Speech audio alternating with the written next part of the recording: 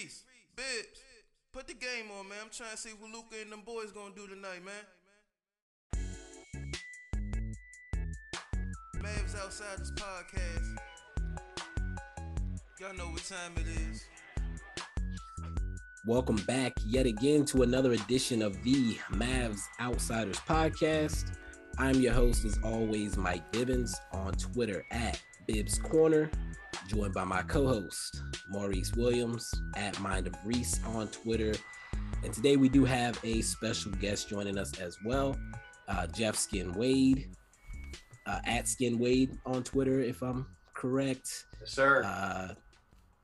Co-host on the Ben and Skin Show, 97.1 The Eagle, part of the three-man crew for the Dallas Mavericks broadcast on Bally Sports Southwest, and I believe co-owner of Rollertown Beer Works. Oh, wow. That's a good introduction.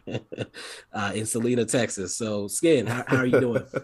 Man, I'm doing great. Is it like crazy subversive to have a Mav insider on Mavs Outsider? You know, we've done a couple insider interviews, so you're the third. It is kind of weird though. Yeah. Does your fan base revolt? Yeah, it's going to make them angry. But we will find out. Okay, good. It might go against our name. It might go against our name. They'll let us know. Well, I certainly don't hope to infuriate any of your regular listeners. We'll see what happens. Yeah. I'm sure you'll get the tweets, so you'll see it. Absolutely. I look forward to it. So, without beating around the bush, without spending a lot of time on intros and things of that nature, I'll kind of set the table.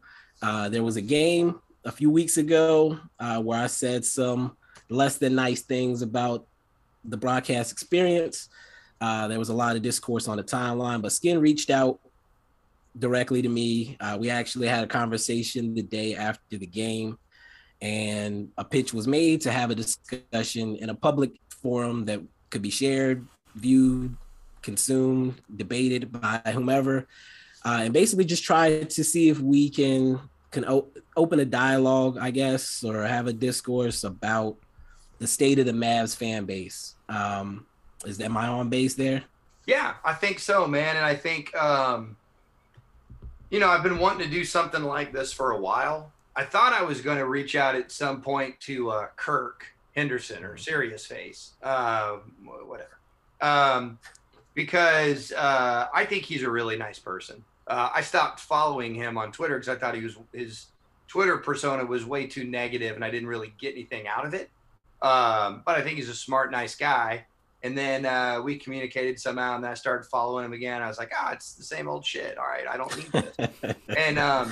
And actually, I think I started following you. I can't remember when I started following you, Bib, but I was following you already when my nephew made a movie and you reviewed it, which I really, really appreciated. But I think the main reason, if I recall, that I stopped following you was you were saying a lot of negative stuff about my dude Harp. I love Derek Harper. Now, keep in mind, gentlemen, I'm 50 years old. And so when I was an 8th grade point guard, Derek Harper was one of my heroes. Mm-hmm.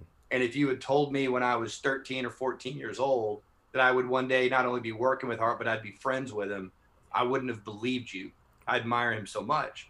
And then when you then get to know that person and he's way cooler than what you imagined, you become defensive about that.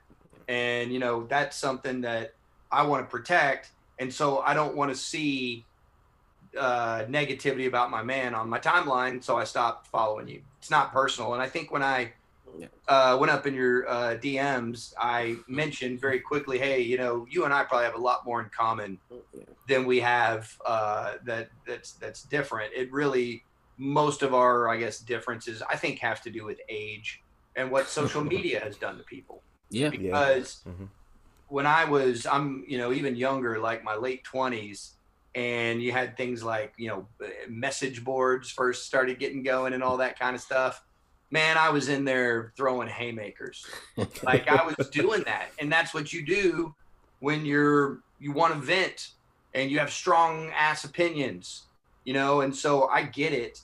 And I'm not criticizing at all, but I did think that I probably respected you guys, and I thought it would be cool to have a conversation where we can explore what these differences are civilly as people that respect one another. Because I just think it's really difficult to do it in 140 characters or whatever it is now. Absolutely. Exactly. Absolutely. And man, I got off Facebook in like 2013, honestly. Ben made me get back on it a year or two ago when we switched radio stations. But man, I can't do Facebook. I like Instagram. It's all sunshine and puppies. And then I do like Twitter because it's a way to communicate with people. But but the negativity definitely gets me down. I'm curious what you thought when you saw that I was in your direct messages. Were you like, oh shit, this dude? So no, not at all. I because like you said, you made your message pretty clear right away, like why you were reaching out. So personally, like you said, you explained the harp situation, and I respect that. I respect you a lot for reaching out when you did and how you did, because it would have been easy to just ignore or block or whatever and just keep it moving. The idea that you pitched when we spoke about coming on the podcast is actually funny, because my first ever podcast episode, when I decided to pick up a microphone, is called State of the MFFL's Address. Oh, wow. And it was literally me spending 30 minutes by myself in the microphone trying to diagnose why there was so much division within the Mavs fan base and trying to understand different people's perspectives. Because me personally, in my life, even the jobs I do, I'm usually really good at understanding other people's perspectives and being able to communicate my perspective to other people. People usually come to me to be the judicious person to help them solve a conflict or whatever. Right. So when I see that division on the timeline, and I feel like you probably have some of this too, you want to be the person to say, hey, look, these are the differences. This is how we can come together. And if there's not a way to come together, I wanted to acknowledge that as well. Me personally, and I didn't want to dive into this too quickly, but me personally, I do think there's an age gap situation. I do think there's a fanhood gap as well. You have your fans that were there in the early 90s. You have your fans that were there just for the Dirk era. And now we have fans that are just here for Luka. And I think all those different age jumps, there's a little bit of a different way that we fan, basically. Right. And social media is what social media is. I'm on Facebook, but I'm not on Facebook. Like, I'm there because that's the only place I communicate with a lot of my family members. Yeah. Because I don't live near my family members. I live in a completely different state. I spend more time on Facebook than I should, but you know. When you're not Get out of there, Maurice. Get out of there. Run. I actually just got out of Facebook jail today. It's not worth it. It's not worth it. Any comment section is always just terrible. It's a bad place over there. It's bad vibes, negativity, and that's saying a lot because I can tolerate Twitter. So if I can't tolerate Facebook, right. Yeah. So, and that's where I wanted again to try to give my perspective. So I'm not from Dallas. I'm not from Texas. I lived in Texas for 4 years when I was a kid. My uncle got me a Jason Kidd jersey for my 6th birthday. Cool. And I just had this Dallas jersey I wore all the time. And so when I was 9 or 10 and I actually was a fan of the NBA, I was like, this is my team. And that's pretty much how that went. And that was around the time that Dirk came to the team. So my actual fanhood is the entire Dirk era. That's where late 90s and on, that's where it comes from. And as a person I lived in Delaware, Maryland, South Carolina during all this time, I don't have a lot of Mavs fans to talk to. So 97 through 2009, when I got on Twitter, I maybe met one Mavs fan my entire life. So most of the people I'm talking to are 76ers fans, whatever. Man, you think Mav fans are miserable? Good God, those Sixers fans, Lord have mercy. Yeah. That's a miserable lot right there. And so, knowing how Philadelphia fans are, right? That's who I'm talking to all the time. I'm bringing a lot of Philadelphia energy with me into my Mavs fandom. And so, again, 2009, I got on Twitter. I don't recall really reaching out to a ton of Mavs fans until around 2011. where I just really started adding a bunch of Mavs fans. And it wasn't what it is now. I think you mentioned this as well when we spoke. It was a lot of fun. I met people like Kenny. I don't know if you know Kenny 817. Is it 817? Oh, is that Kenny Bybee? No. No. Okay. I know I followed. I know I've seen Kenny 817. I know I've seen that. Yeah. Okay. I followed Steve Alica for a while. I followed him since MySpace, actually. So, dude, me too. Before I worked for the Mavs, I knew Steve when he did T.O.'s MySpace page. Yeah, because he had like a lot of cool graphics. Yeah. Mavs graphics. Steve is my dude. I love Steve. He's been really good to me over the years. It was actually much longer than that for me. You got on Twitter, like, in Mavs Twitter in 2011. When I came to Mavs Twitter, I became a fan in 2003. Okay. And I was on Twitter, but I didn't really start using Twitter a lot until like 5 years ago. Oh, wow. And I really started being more active on Twitter. And I was like, I don't know anyone. I don't get to talk to anybody about the Mavs. Right. So I just went on a following spree. Like, I just started following a bunch of Mavs guys. I started following insiders, people who worked for the team. Just so on my timeline, I can see these things, interact, get to know people. They'll follow me back, build relationships like that. But I feel like when I came into Mavs Twitter, it was already you came in the worst time. Yeah. Yeah. It had already deteriorated at that point. But 2011, 2012, that's where I did the following spree, like you mentioned, and met a lot of people. I went to my first game in Dallas in January of 2014. I met a lot of the people that I interacted with on Twitter during that time. And after that time was when things started to really kind of change. The frustrations were starting to build with the way the team was being managed. And a lot of that old school fans started to come out, and the anger and the frustration. And at that point, I started to commiserate with other people who were also feeling these frustrations, and be annoyed by people that were pretending things weren't happening, that were clearly happening, or making excuses, et cetera, so forth. And so then I start to branch off from some of these people. Like, there are people that I used to talk to all the time, Mavs Twitter early days, that I don't even see on my timeline anymore. I don't even know if they're on Twitter. Right. As far as I'm concerned. You started curating it to fit your needs. Exactly. And personally, that's how I feel it should be. If I don't like what I'm seeing on my timeline, I'm just not going to follow you. Yeah. If you keep coming in my mentions, I'm probably going to mute you. I'm going to ignore you for a while, but if you keep coming, I'm probably just going to mute you and you'll be talking to yourself. The thing with that's true. But the thing is, like, I see people from Mavs Twitter on my timeline, and I like them as people. Like, when we're discussing certain topics that aren't basketball related, it's fun. But for some reason this summer, it got overwhelming for me. So I said, I like them as people. I don't want to unfollow them. So I went into my settings, and I went Mavs, Luka, Dallas Mavericks, and I muted it for like a month just to clear the timeline and say, okay, basketball's not on right now. It's the off season. I don't want the negativity and the complaining and stuff on the timeline. It's cool to have discussions sometimes, and not to mention we had to do this every week. So I didn't want to. When I'm on Twitter having fun, I don't want to hear about that. I just need a break from it. That's all. I think like what you guys are saying is incredibly revelatory and what I wanted to talk about, because I don't think the Mavs Twitter experience, quite honestly, has much to do with the Mavericks. I think it has to do with overall mental health in the country.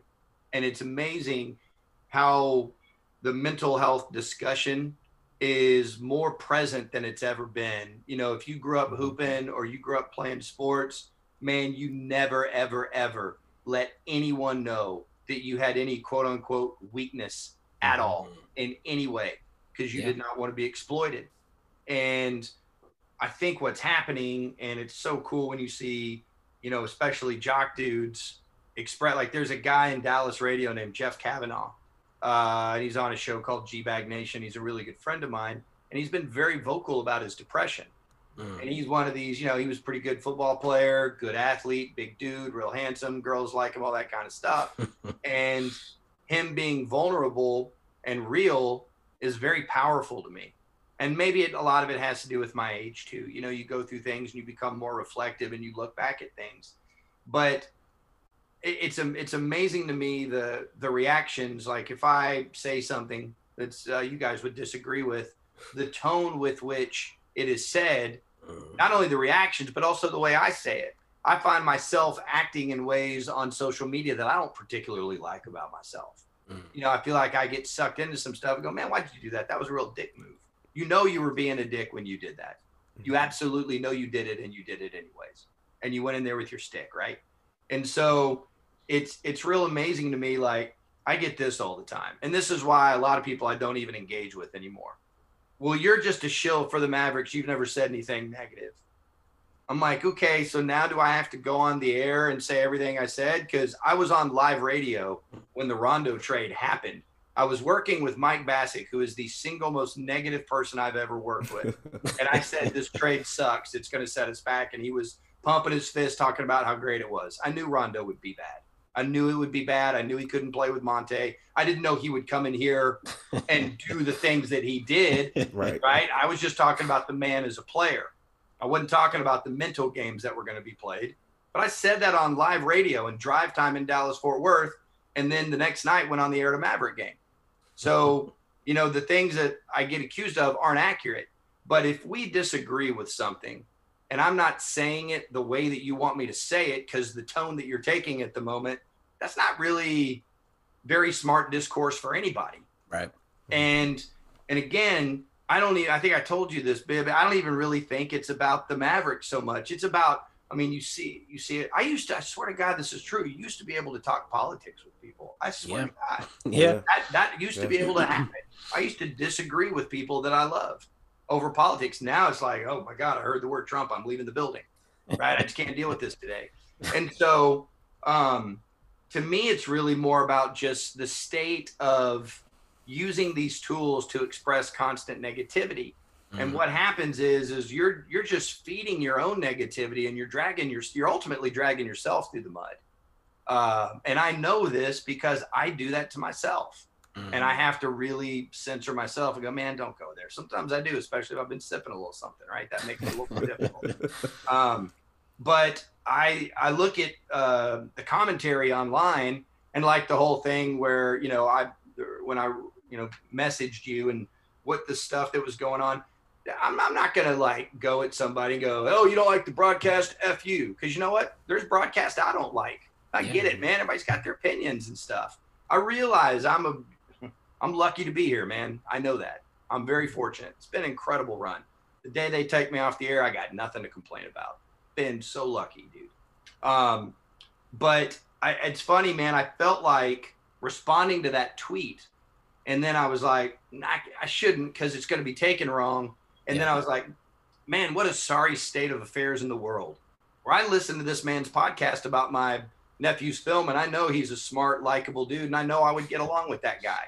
And I don't even feel like I can respond to this right now, because it's just going to be some shit.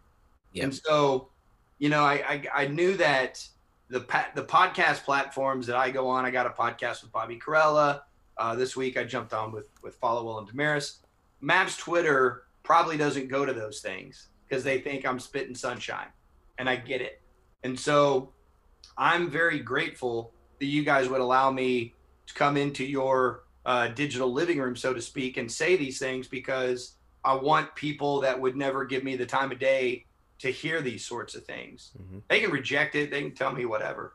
Right. But I just like the idea of those ideas being exchanged in the first place in a civil way. And I realize I probably sat here and talked too long, and you guys probably have some things. No, it's fine. No, I like what you pointed out. I don't know if Reese, you wanted to jump in real quick. There was one thing I wanted to touch on real quick.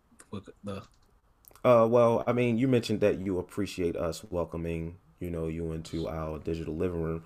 We appreciate, I mean, look, there's a lot of Mavs podcasts out. We're fairly new. We haven't even been doing this a year. So for you to choose to want to come on our platform and have this conversation some people aren't really comfortable having or wouldn't welcome on the show. I think I speak for both me and my brother Bibbs when I say we appreciate it. And it's a conversation that needs to be had. I understand some of the things you were saying. As far as the mental health, that was something that never really crossed my mind until you said it. And then I'm like, okay, that makes a lot of sense. You say, you really like Bibbs. Y'all will have a lot in common, but you feel like, man, I can't even reply to this tweet right now and give my opinion on it because it may turn bad just because of the optics of things or how the tone might come off. Right. Tone is something that's very lost on social media. Yeah. You're typing. You can't really hear the tone in someone's voice. You can't hear how genuine someone is or how genuine they aren't. Well, when you're typing in 240 characters or something like that. So I think platforms like this, conversations like this are important. That's the small thing I wanted to add. But Bibbs, you can go ahead. Yeah, so I agree as well. The mental health aspect of it is a huge aspect. And I'll say from my personal experience, like I said, every part of my life, I'm the perfect, quiet, resolved, judicious, never out of line person. So my sports fandom is where I allow myself to be loose and crazy. Yeah. Right. Same. Like I have a friend that like we've been friends for years, and we went to a game together. It was the Hornets versus Heat playoff game. And the whole time I felt like he was looking at me like a third arm had grew out of my forehead because he was like, who is this guy that I'm at this game with? Because I'm not myself when it comes to sports. Right. And I need that. Mm-hmm. Yeah. And I realized that through these, again, like I saw the negativity, and again, I wanted to be a fixer, but I realized I can't be fake at the same time. Like I have to be myself. Right. And if that means not interacting with certain people because I know, like you said, I'm going to come off negatively, then I just won't interact with those people. And there's been situations where I made a joke because I like to joke. Mm-hmm. Yep. And some of my jokes may come off as mean if you don't really know who I am. I'll give a specific example. There's a young lady, I can't think of her Twitter handle right now, but she's a huge KP fan all the way from the New York days.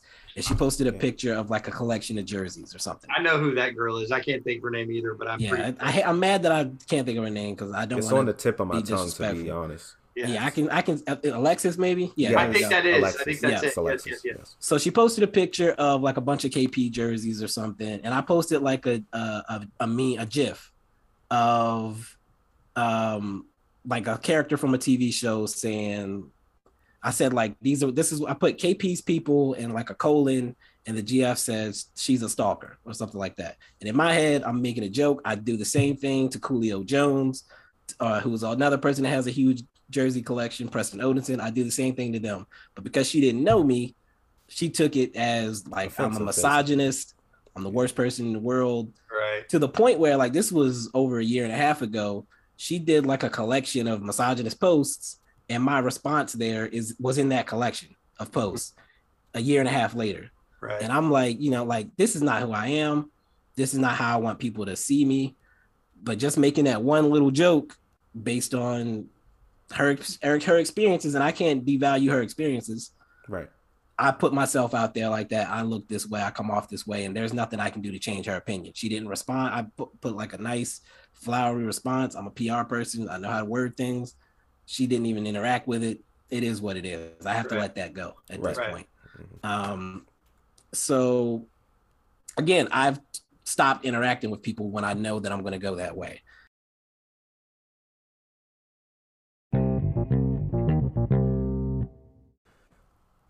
The NHL season is underway, and DraftKings Sportsbook, an official sports betting partner of the NHL, has an unbelievable offer to celebrate the greatest sport on ice.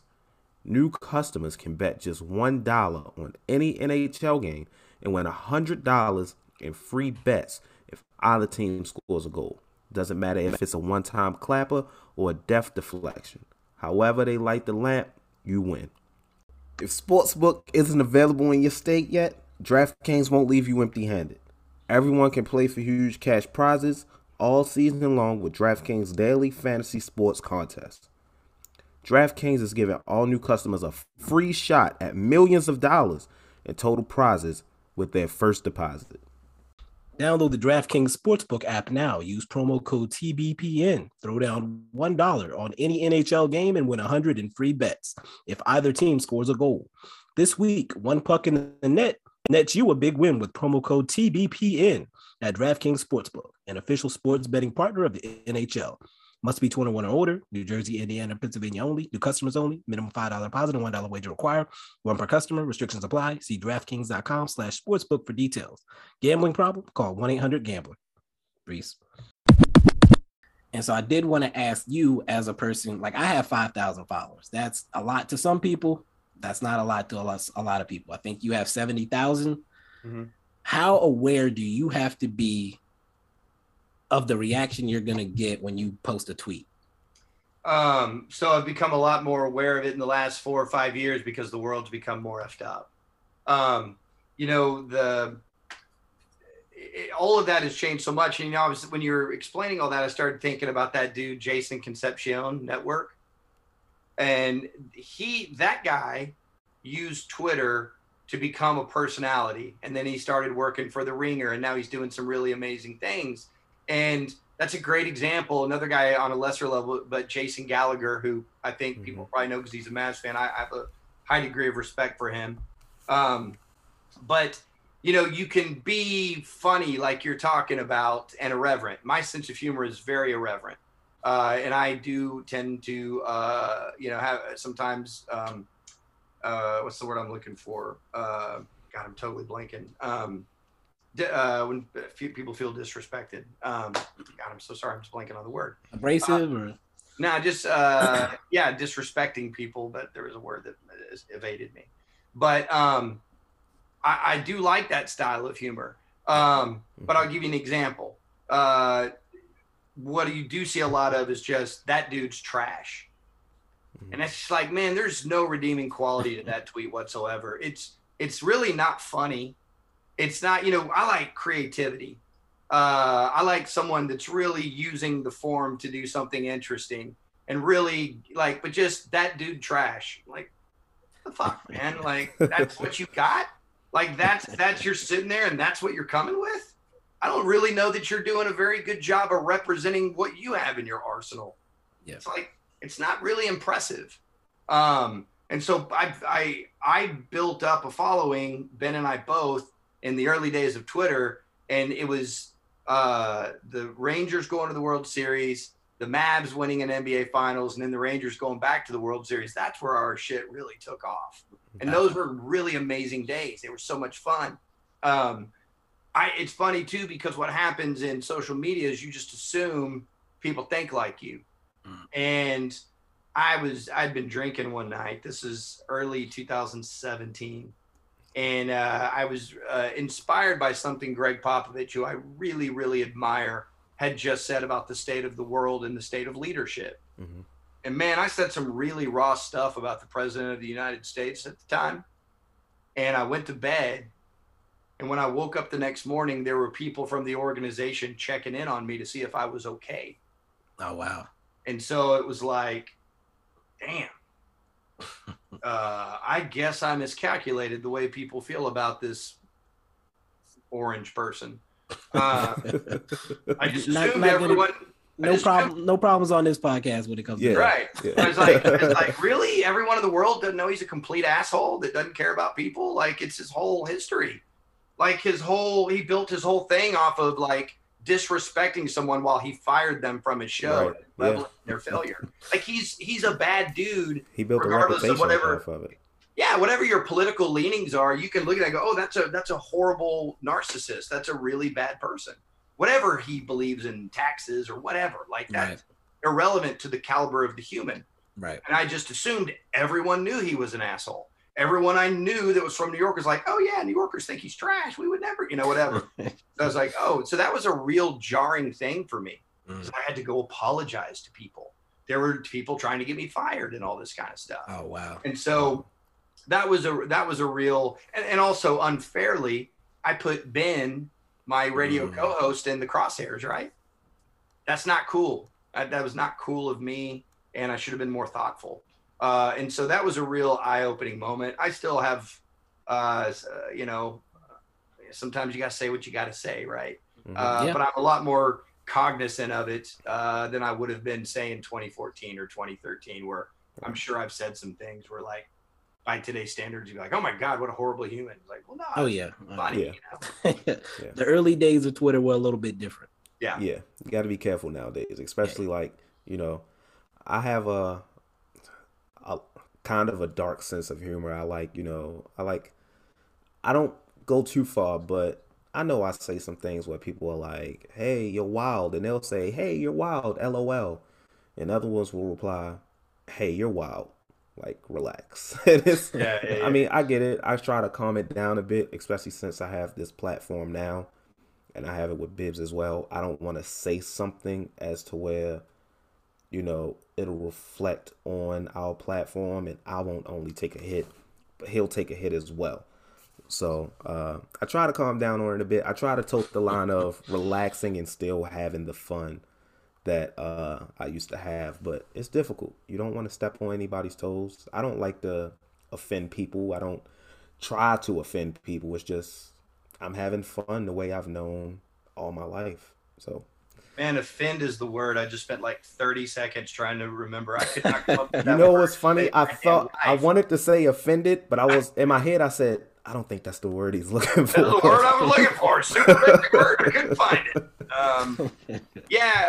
And I think what my goal or hope in coming on here for people that are listening is just, hey man, we disagree all day. That's cool.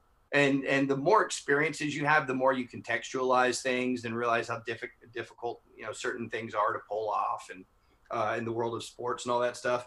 I would just kind of like push everyone to just be more original, be more funny, and take your disagreement tones to a higher place. Disagree freely. Take your shots, man. Build your following. Do all that stuff. Man, push yourself to be better than a guy that's got to start a burner account because he's been banned and his burner account is just trash. Like, be better than that. Everyone, have your opinions. Nico didn't do enough, whatever. Jason Kidd's not the right coach. All those things, those are all valid discussions, but they don't have to be framed with burn everything down and everyone sucks, because what you're doing, man, is you are just stewing, and I'm not going to say anything that I wouldn't say to Kirk directly, but I've had these moments where I'm like, I almost want to reach out and be like, man, where do you find joy in life? Like, there's all these amazing things in life, and if this is causing you this much negativity and distress, dude, get out of it. Go find another team, go find another sport, get into art collecting, just do something else. I'm worried about your state of mind. Like, find something that inspires you other than just dumping on something every single damn day. It's overwhelming. And I like that you pointed that out, because, some people think of me as a somewhat negative person. Actually, I don't know if you saw it, there was like they do those charts that are like the super optimist, and then like in the other corner, it's like the super negative person. And they put me somewhere in the middle. And I can get annoyed by the super optimistic, that everything's sunshine and roses all the time. And I can get annoyed by the super everything is burning and everything is terrible at the same time. Right. Personally. Right. And I know on Twitter, because I used to like to vent a lot, I would say things that come off as the completely negative, where that's not necessarily how I feel. I'm exaggerating. I'm doing some hyperbole for Twitter. Yeah. But I've had to dial that back, because I don't want myself to be portrayed that way. And as a critic, like you mentioned, I reviewed your nephew's film. When I do a review, I usually, in my review, try to keep my personal feelings out of it. Right. I might say, this is how I felt, but I also make sure to say, this is who I think might enjoy this film, versus saying, I hated this film, so the film sucks. Right. But I have 1,000 words to do that. And like you said, Twitter, 140 characters, I'm not getting the opportunity to say, this is how I feel. this is why I feel that way, and this is how, you know, we can fix this. I don't have that in a tweet. So I that's why I'm glad I found podcasting, because I get to actually add context to my thoughts. Absolutely. And elaborate on a higher level. And I basically just calm down with the Twitter. I make jokes still, but I keep myself away from being, I think at least, completely negative like I maybe used to be when it comes to the Twitter stuff. I do want to ask you, and this is something that came to me in a conversation I was having with somebody else. At your level, because I've already mentioned I'm good at avoiding the people that I know are going to annoy me to the point where I'm going to respond. How do you become aware of the negative tweets? Because I feel like maybe a couple of days ago, you maybe had like some thoughts that you expressed about what you were seeing, I guess, on your timeline. Well, however you were seeing it, how do you become aware of those type of tweets? Because I feel like at your level, you don't have to see that if you don't want to. Usually if someone tags me in it, like that's probably it 90% of the time.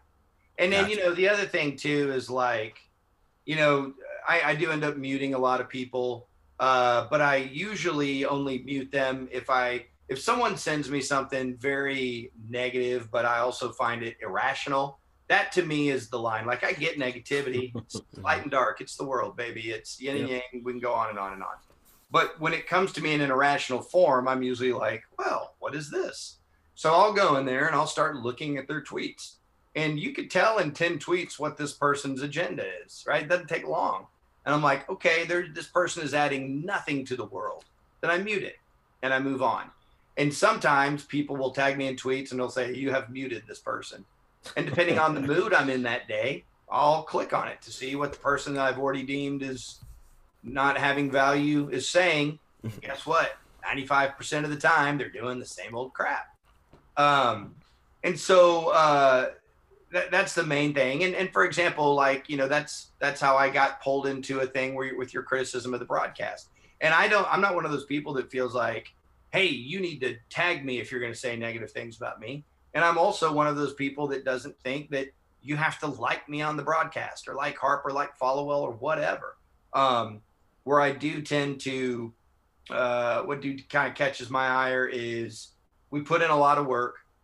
And then number two, I can't, the disrespecting of my teammates, you know, I just don't get out like that. And so those are the things that for the most part, like I've seen, like, I could tell you a real funny story about how I became internet friends with Bob Bulgaris back in 2012. I've known him for a really long time. In fact, I remember hitting him up when I saw the news story and I was like, well, I'll be damned, man. Look who's coming to town. He was like, yeah, dude, last Thursday I was standing 15 feet away from you and you didn't even notice. I've known Bob for a really long time. And I knew him because he was shitting on me on Twitter. And, and so I hit him up and was like, all right, tell me why I suck. And we had a really good conversation, man. And I think I gave him some perspective he hadn't considered. And he told me some things. I thought that's valuable. Which, by the way, man, if you're listening to this and I've offended you before listening to this podcast and I've said something that I should be called out on, call me out, tweet to me. If I have unjustly disrespected you, I apologize. It was wrong. I probably got caught up in the moment. I'm not about disrespecting people. I don't dig that. And if you see me on Twitter and I'm behaving in a fashion that ain't cool, call me out, tweet at me, let me know.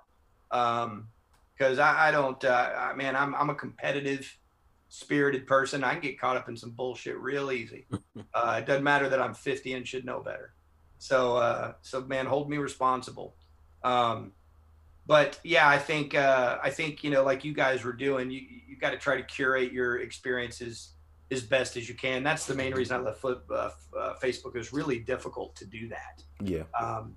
So, and really, most of my Twitter, here's the thing that's really sunk in with me. I'll tell you guys something real funny. This is probably, so my first time on the broadcast was January of 2009. We were playing the Knicks. And I didn't even know I was supposed to be on the broadcast or what my role was. It was real crazy. That was a real crazy time. But I'd been on the broadcast for about a year. And it was a real exciting time in my life. And some person started, there wasn't much people in there, but they started a Facebook group called Skin Weight is a Douche. And it had a picture of me with a big giant circle around my face and a line going through my face. Wow. And man, that really hurt my feelings. Like, and I'm a guy that can take, because, you know, if you grow up hooping, you talk shit like you do. Right. And if you can't do that, probably can't hang. So like, I've been involved in a lot of trash talking. I get that. But man, that definitely damaged my confidence, and it hurt me. And so I got real self-conscious, and that lasted probably about a year, and then it went away. And the reason it went away is because I've seen all kinds of negative things about me online. Also, I've seen some really fair criticisms that I agree with. And a lot of criticisms have to do with ignorance of the situation. People don't know my role, why I'm there. They compare it to something. It's apples to oranges. I get all that. And what you don't know is what you don't know. But I swear to God, this is true. I've been doing this. I've been doing radio in Dallas since 2002. I've been full-time in radio since 2008. I've been on the Mavs broadcast since 2009. And that entire time, we're almost at 20 years, no one, not one person, has ever said any of that to me to my face in person. I've never gotten anything, and y'all see me, I ain't some tough dude. It's just people vent in these toxic ways that they really aren't even who they are. Right. And that was really profound. I'm like, man, if I went online and thought that's what I'm about, that is in no way matches my personal experiences. I mean, me and Ben are lucky. We've had people tell us that, hey, my dad was dying and you guys got us through that. Or they'll reach out, man, would you please help me with this charity? All these things. I mean, it has been an enormously positive 20 years for me. And so that life, that toxic social media life, in no way represents what my real life experience has been at all. And that's like the real underlying thing that I have to pause and really think about when I get caught up in some online bullshit. Exactly. Yeah. And I'm glad you touched on that, because I was gonna ask, you know, how you felt about criticism, and you basically hit exactly how I feel. There are some people, they're gonna say things that are critical, that are completely baseless, or it doesn't matter to you because it's like something that you're not going to change. Like, for example, we had someone complain about our podcast in a certain way. And if it's something that I don't plan to change, if it's something that other people have told me they like, I'm able to balance that out and say, you know what, more people have said they like this than have said they don't. If you don't, you don't have to listen. Right. Yeah. There's like there's one dude who just, who listens to the podcast that just doesn't like me. And it's like, I haven't been doing this for a long time. But I don't want to say I've grown up in the social media era, but most of my life has been in the social media era.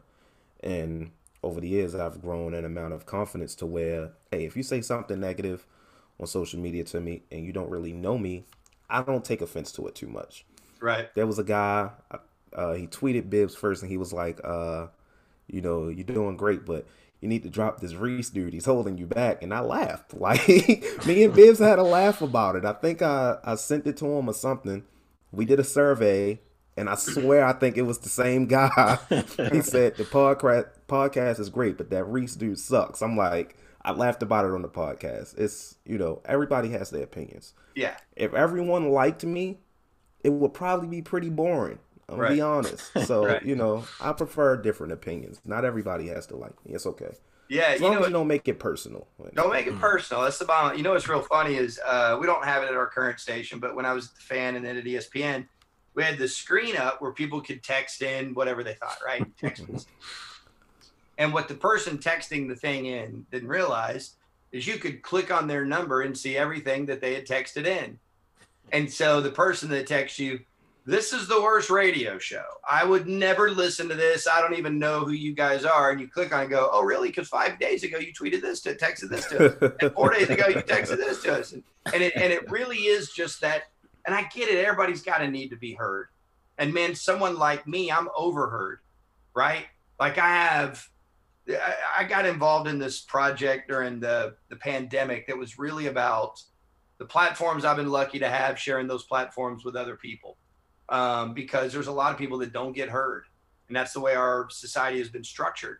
It doesn't mean everyone is held back. It doesn't. We talk about these things in unrealistic binaries, but there are areas where we can hold ourselves as a society accountable and actually try to be the things we are supposed to be.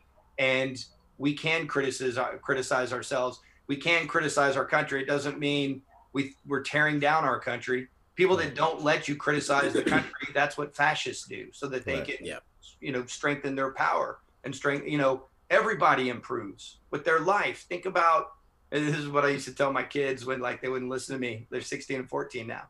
I was like, Maya, you're 12, right? She's like, yeah. I was like, think about how much more you know now than you were when you were 10. You see the wheels turning. I'm really old, so guess how much more I know now. And it really is about, continually gaining perspective.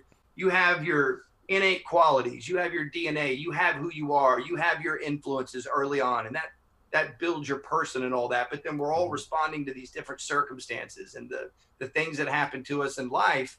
And hopefully all of those things that happen, it's just a continual building process.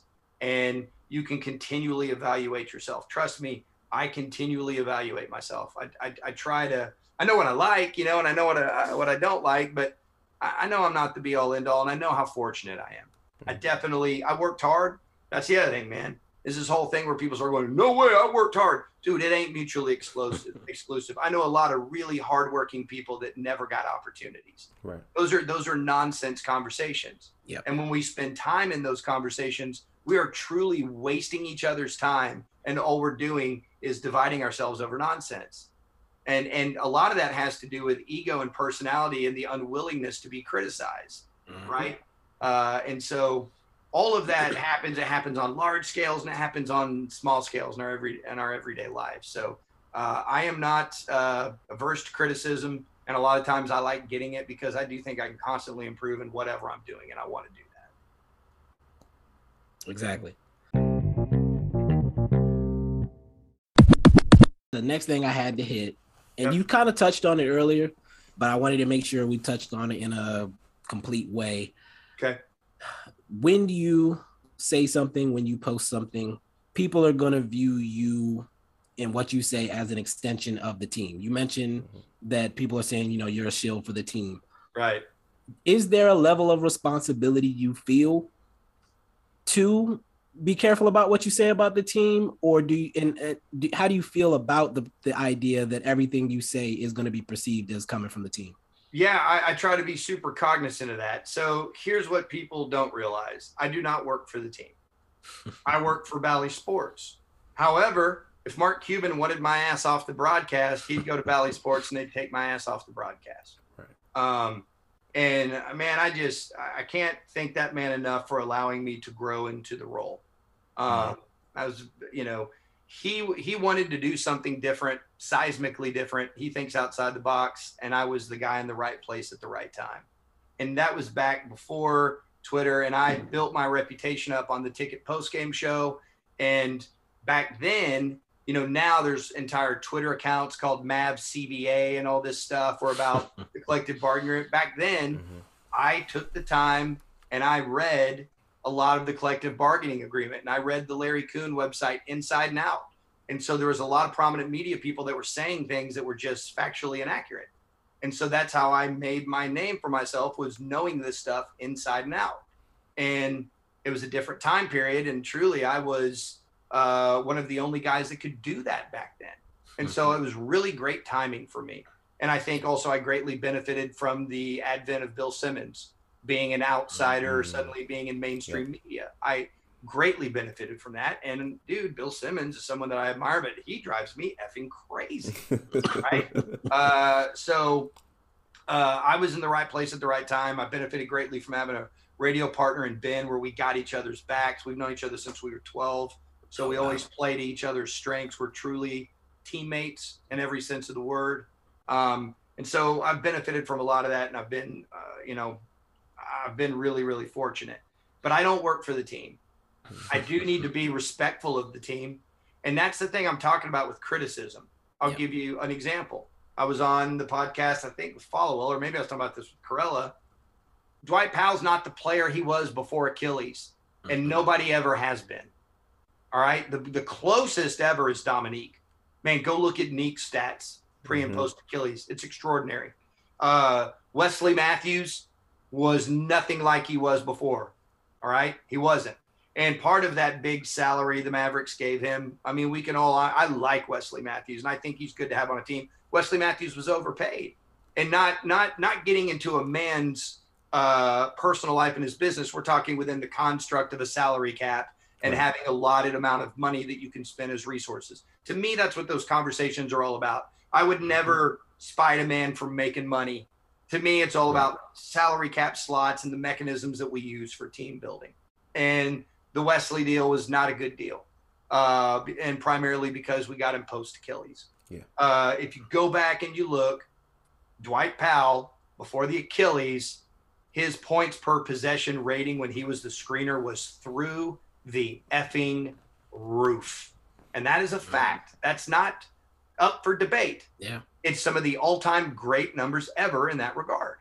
And so his age and his things that he does well is greatly impacted by Achilles. And if you were to put tape of him on from pre-Achilles to post-Achilles, watch him in rotations. It's not the same. And that's what happens. That's the reality of injuries in sports. And I don't begrudge Dwight Powell. Dude, if you guys knew Dwight Powell, he's an extraordinary human. Like, dude, there's been times where I've been in situations at charitable events where I damn near am in tears hearing the guy speak. And it matters a lot to have him with the team. And I wish they had a more flexible salary cap situation, but they don't. But I'm not going to trash that man. And I also know I learned a very valuable lesson when the Mavericks won a championship. Caron Butler had that horrific knee injury, right? And I remember at the time I worked for ESPN. I remember I wrote a big article about Caron Butler as a trade asset. Okay? Expiring contract. Here's how you can improve the team. You mean that season, like coming up on the trade deadline? I think it happened in December. Or January. It happened in December. I remember. Right? Trade deadline coming in February. Okay. Right? And there are people in the organization that were like, "You do not know what you are talking about. If we had traded Caron Butler," now keep in mind when that happened, and we talk about stats, but there is a human element to this. This is a human game. That happened in Milwaukee. Caron Butler is from there. Caron Butler had kids that had, not his children, like kids from like halfway houses and stuff for charities that he worked with that were in the stands, okay? He had dislocated his kneecap, and he did not want those kids to see him being carted off the floor. He shoved his kneecap back into place and walked off the floor, all right? That meant something to every person in that locker room. And if the Mavericks had treated him like a salary slot and traded him, there are people in that organization that believe that they would have never gone on to win that championship. And that's real. That's as real as I can tell you. I mean, I've had these conversations with people. And I'm the guy on the outside going, man, trade him. He's got like a $13 million salary. We could get this. Man, that's not how humanity works, you know? And so that's a really good lesson to me about how criticism works, you know? There's all these different talking points, and all of these things matter, and they all come into focus. And it's never, I think Bob Voulgaris learned a lot from being in those draft rooms and understanding, oh yeah, I do need to have relationships with agents. That is how it works. I think he would probably tell you that. I haven't had that conversation with him, but I know a lot that went on in those draft rooms because I talked to a lot of people. And so all of those stories and all those things matter, and they've all greatly impacted me over the years and how I talk about things. And so there is no benefit to me being negative about Dwight Powell being a more effective player before his Achilles injury than after. It's not going to change his contract status. It's not going to change how much he means to the guy in the locker room. It's not going to change the person that he is that inspires all these people around him. That's a fact of life. That injury happened. We deal with it and we move on. You know, and so those things really inform me personally how I talk about a lot of this stuff. And so that's a long answer to say, yes, I'm very aware that to a lot of people, I represent the Mavericks, but there's a thing in media studies called reception strategy, right? If I'm being presented something and I'm closed off to it, I ain't going to hear it, right? For example, the thing I said earlier about Trump, I have a particular reception strategy with that man. He might be saying something really insightful and I probably wouldn't hear it because of my reception strategy when he is in the mix. There's a lot of Maverick fans that probably have a certain, I'm going to say Mavs Twitter, that have a certain reception strategy whenever they see a tweet from me or see me talk, because they have a preconceived notion that I'm just out there saying whatever Cuban wants me to say. Let me tell you something. Mark Cuban has never once told me what to say. Not once. Now, sometimes he's been like, why did you guys say this? And that's fair. It's his team and his broadcast, and we've had those discussions, and they were fair discussions. But he's never said, you need to go say this or you need to go say this. That's never happened once. So the thing I'm telling you is real and honest as I can. The things that I say, I believe. And maybe I'm a little more positive and optimistic because I'm around these people a lot and I believe in these people. I was devastated when Donnie Nelson was fired. He's a friend of mine. He's been incredible to me. I was devastated. But I'm looking at it and I'm going, they didn't win a playoff game for 10 years. And so I'm optimistic about Nico, which, by the way, I knew him in like 2005 because he was coming into the locker room back then as a Nike rep. I had him in my phone as Nico Nike back then, when he was here. And so I'm optimistic about the future. I mean, and the hardest thing to do in sports is get someone like Luka on your team. Yeah. And so I feel good about the direction of the team. We need more scoring. We need more creating. We need all of that. But as Donnie once said, it's an acquisition business. And no matter how good you are, you never stop thinking about how you can get more talent. So that's a constant. Very good points. Very good points. I did want to say one thing you just mentioned, how your tweets come off, how they're received. I'm glad you came on here because I know you had, prior conversations with Bibbs. We've never had a conversation, but one thing Bibbs and myself usually try to hang our hats on with this podcast is being real, authentic, genuine, honest. I had a perceived, prior opinion or view of you because we've never had a conversation, not even a tweet exchange, and I'll see things or, like you said, you'll tweet things and they'll come off in a different tone. Yeah. Certain things I'll be scrolling on Mav's Twitter. People will say, I'll see your name and I'm saying, oh, well, what happened now? And they'll say, oh, well, he said this. And I'm like, well, why the heck would he say something like that? And, you coming on, actually getting to have the conversation with you, seeing your opinion on things, how you view things, how you feel about things. It changed my opinion. It feels like you're actually getting to know a person as opposed to seeing 240 or 280 characters on Twitter like you usually do. Because I thought, oh man, the way this guy tweets, this guy's an asshole, or he I have a little bit of an edge, Jimmy.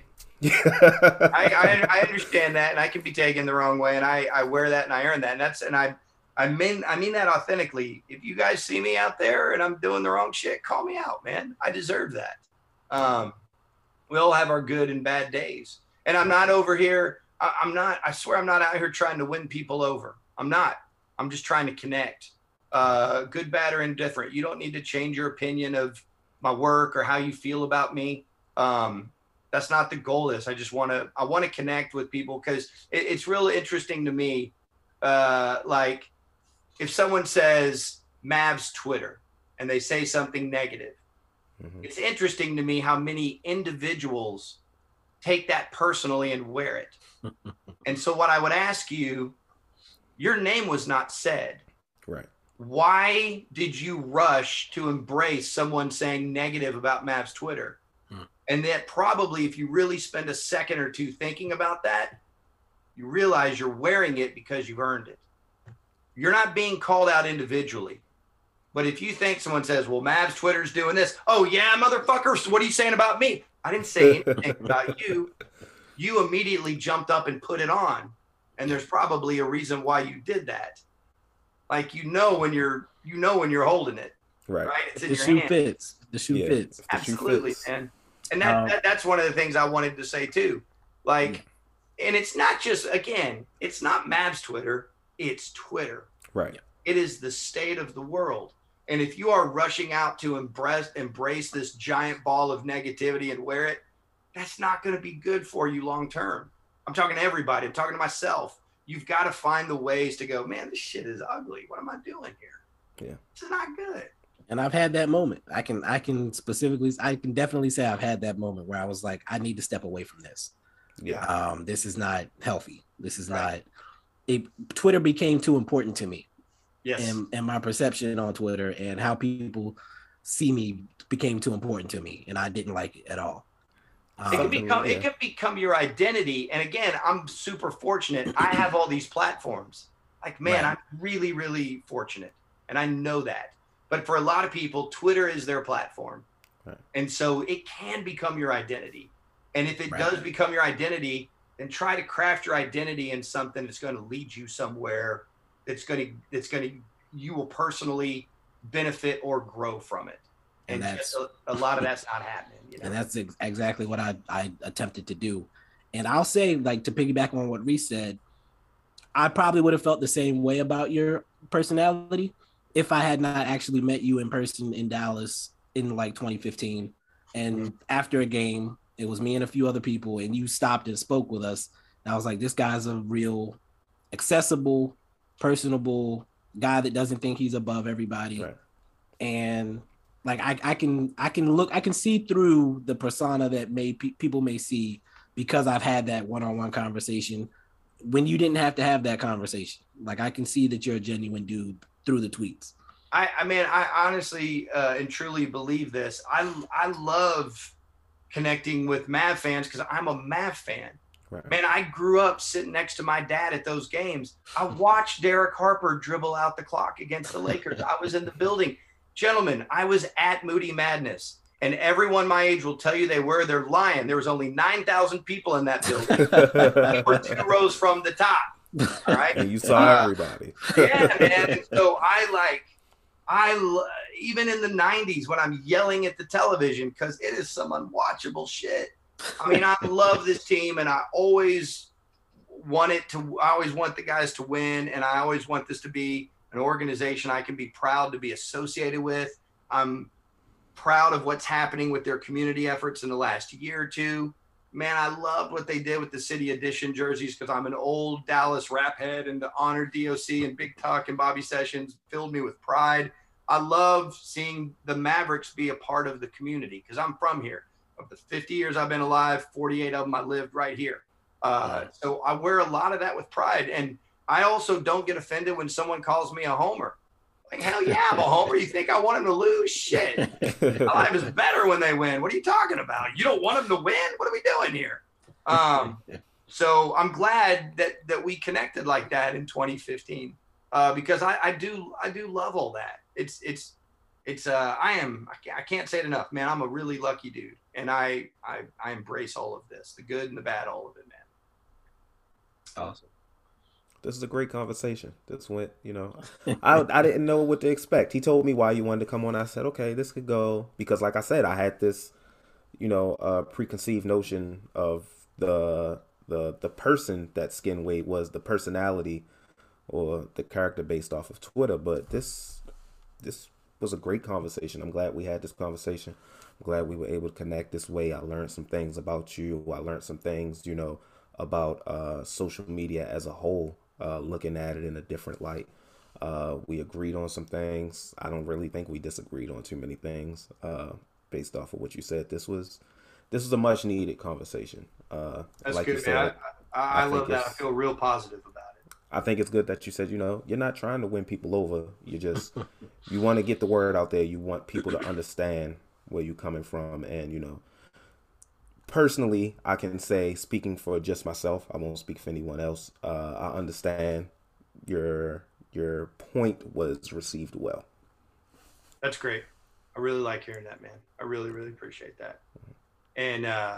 And Bid, please don't ever say anything negative about my guy Harp again, please. I love this man so much. I'm messing with him. No, and I did want to touch on, like, I when you unfollowed me, I didn't take it personal because you were very specific to say, there's certain things I don't want to see on my timeline. I was like, yeah, I'm said some things that I probably wouldn't want to see on my timeline if I was him too. So I respect it. And that's where it comes from. Like, it doesn't have to be personal. It doesn't have to be personal at all. Not everything is black and white. There's sometimes in the gray area. Not everything has to be. You don't have to choose a side with everything. And that's what it seems like, social media has turned into. So hopefully we can go back to real life. So, Man, and hey, if you guys ever have plans of coming to Dallas, let me know. I'll help you guys get some tickets and we can hang afterwards. I'd love that, man. thank you. Awesome. Appreciate that. Awesome. Absolutely. Definitely. Hey, well, I appreciate it. I really, really do. This was nice of you guys to do this. Thank you. Thank you. Thanks for coming on. Yes, All right, absolutely.